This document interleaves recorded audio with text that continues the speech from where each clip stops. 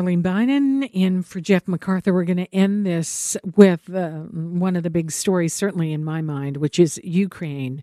And it has been ever since this war started. And I think I began the show today as I talked about it, tied into everything, tied into the Grammys, ties into our political thinking as we look towards budget week and what was being promised by the premier today. We're into a different frame of mind. We even, as we talked about the pandemic, we have like a little reset button. It's not even so much of a worry, the pandemic anymore. But we are watching Ukraine and seeing our vulnerability with our Arctic shores with Russia, and they're flying around. But boy, it has been difficult to see those pictures, massacre, atrocities. I ran a clip earlier from President Biden saying that Vladimir Putin must be brought to trial, war crimes. It's an inflection moment in this war. Pictures, atrocities, outrage from around the world. Joining us is Irvin Studin, editor-in-chief and publisher and founder of Global Brief magazine, president of the Institute for the 21st Century Questions, author of Canada Must Think for Itself. Irvin Studin, thank you for being here. Good to be with you. Here we are. The pictures are hard to take. I mean, people I know who follow these things, who are on top of Russia every day, say that they're traumatic after seeing these pictures. Irvin, what does it change here? Well, it's really emotional now. Of course, those are medieval pictures in terms of the atrocities that are depicted therein, and it's a devastating start for the 21st century, where we imagine ourselves to be civilizations that are in internal progress, and this is back to the Stone Age's very terrible warfare. Warfare is a nightmare to begin with, but now this really brings it home on a human level. So to be direct, those images and the killings will need to be investigated independently at the highest level of Ukrainian law, Russian law, and then international law if there's no proper dispatch at the national level. There is, President Biden going forward again, he was criticized. There was a great reaction when he said, how can Vladimir Putin stay in power? And the White House is pretty clear they weren't calling for regime change. But for many people, he spoke what everyone was thinking. He went back there today just talking about perhaps a trial, like really taking it there, but moving it in a different direction. We can't not see these things. And usually when we watch a war, we talk about how does this conflict get negotiated? How do you negotiate after you've seen the shoes and the hands and all the things that we've seen in those horrible pictures? Well, first of all, let me go back to the title of the book that you quoted that I just authored. We in Canada shouldn't be quoting Joe Biden. We have to think for ourselves. Our reaction should be independent. So our outrage at the images should be a Canadian outrage. We shouldn't outsource it to other countries who have their own positioning.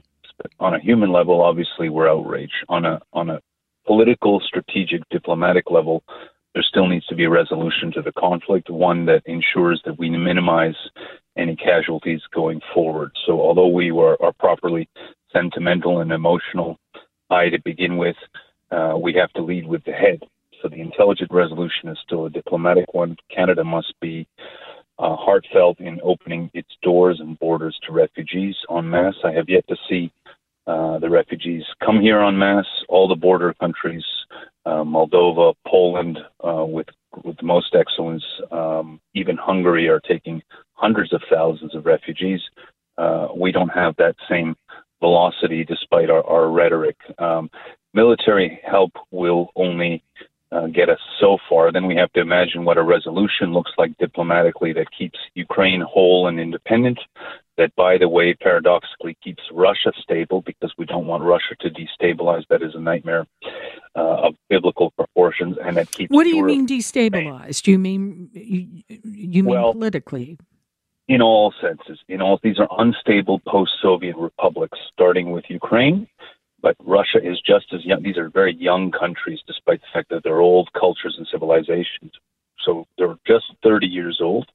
Ukraine is now in a state of quasi-partition de facto on the ground, and Russia is unstable after Putin. So even if we may despise Putin, despise the action, we have to say we must be careful what we wish for, because after that there could be nothing. And if there's nothing, then a country like Russia begins to crumble, and that because it's the biggest country in the world with 14 land borders and 3 maritime borders, that destabilizes all continents, ours to begin with, because you rightly mentioned the Arctic border. Yeah, but I think that those who are looking at this realize that. On the other hand, is it not crumbling to some degree already? We're watching what is this new push by Vladimir Putin. He expected this to be over in 48 hours, so already there's a crisis in that country. Sanctions, you talked about Canada thinking for itself, being part of these sanctions. These things are tightening a screw, so, I mean, that's the complication of this moment. There are many complications, but you overestimate the extent to which we've thought through what the end point looks like. So despite the fact that we are partial to Ukraine and Russia is our enemy in the context of this conflict, we need a resolution that keeps 3 houses together and de-radicalized. First Ukraine, second Europe and us in the West, and third Russia. That's difficult to do because we have to look beyond the images. So that's the political play. The humanitarian play is at the level of individuals, regular families that are crushed across Ukraine. We're talking about millions of people that have either fled the country or been destabilized in their lifestyle, have had to flee their homes, and really have been uprooted. So we need to help directly at the human level, just as we think strategically at the more structural level. All right. And thank you for joining us. We appreciate it as we see this whole thing unfold. Thank you kindly. Pleasure. Irvin Studin is editor-in-chief, publisher, and founder of Global Brief magazine and president of the Institute for 21st Century Questions. There we go. And they are modern questions, aren't they? And we have gone, our guests thinking we have to keep all these countries stable. I'm not so sure that NATO is thinking about that right now. I know that that's the way they went into it. But we're seeing the situation change with no clear answer, though. We are in unprecedented territory when it comes to Vladimir Putin. How much of a rage, talking to someone earlier today, been on the run from Vladimir Putin, who believes that, if he gets pushed too much, we have to remember what he's capable of doing. So here we are in these times after going through this pandemic. I don't have to tell you, we're all there.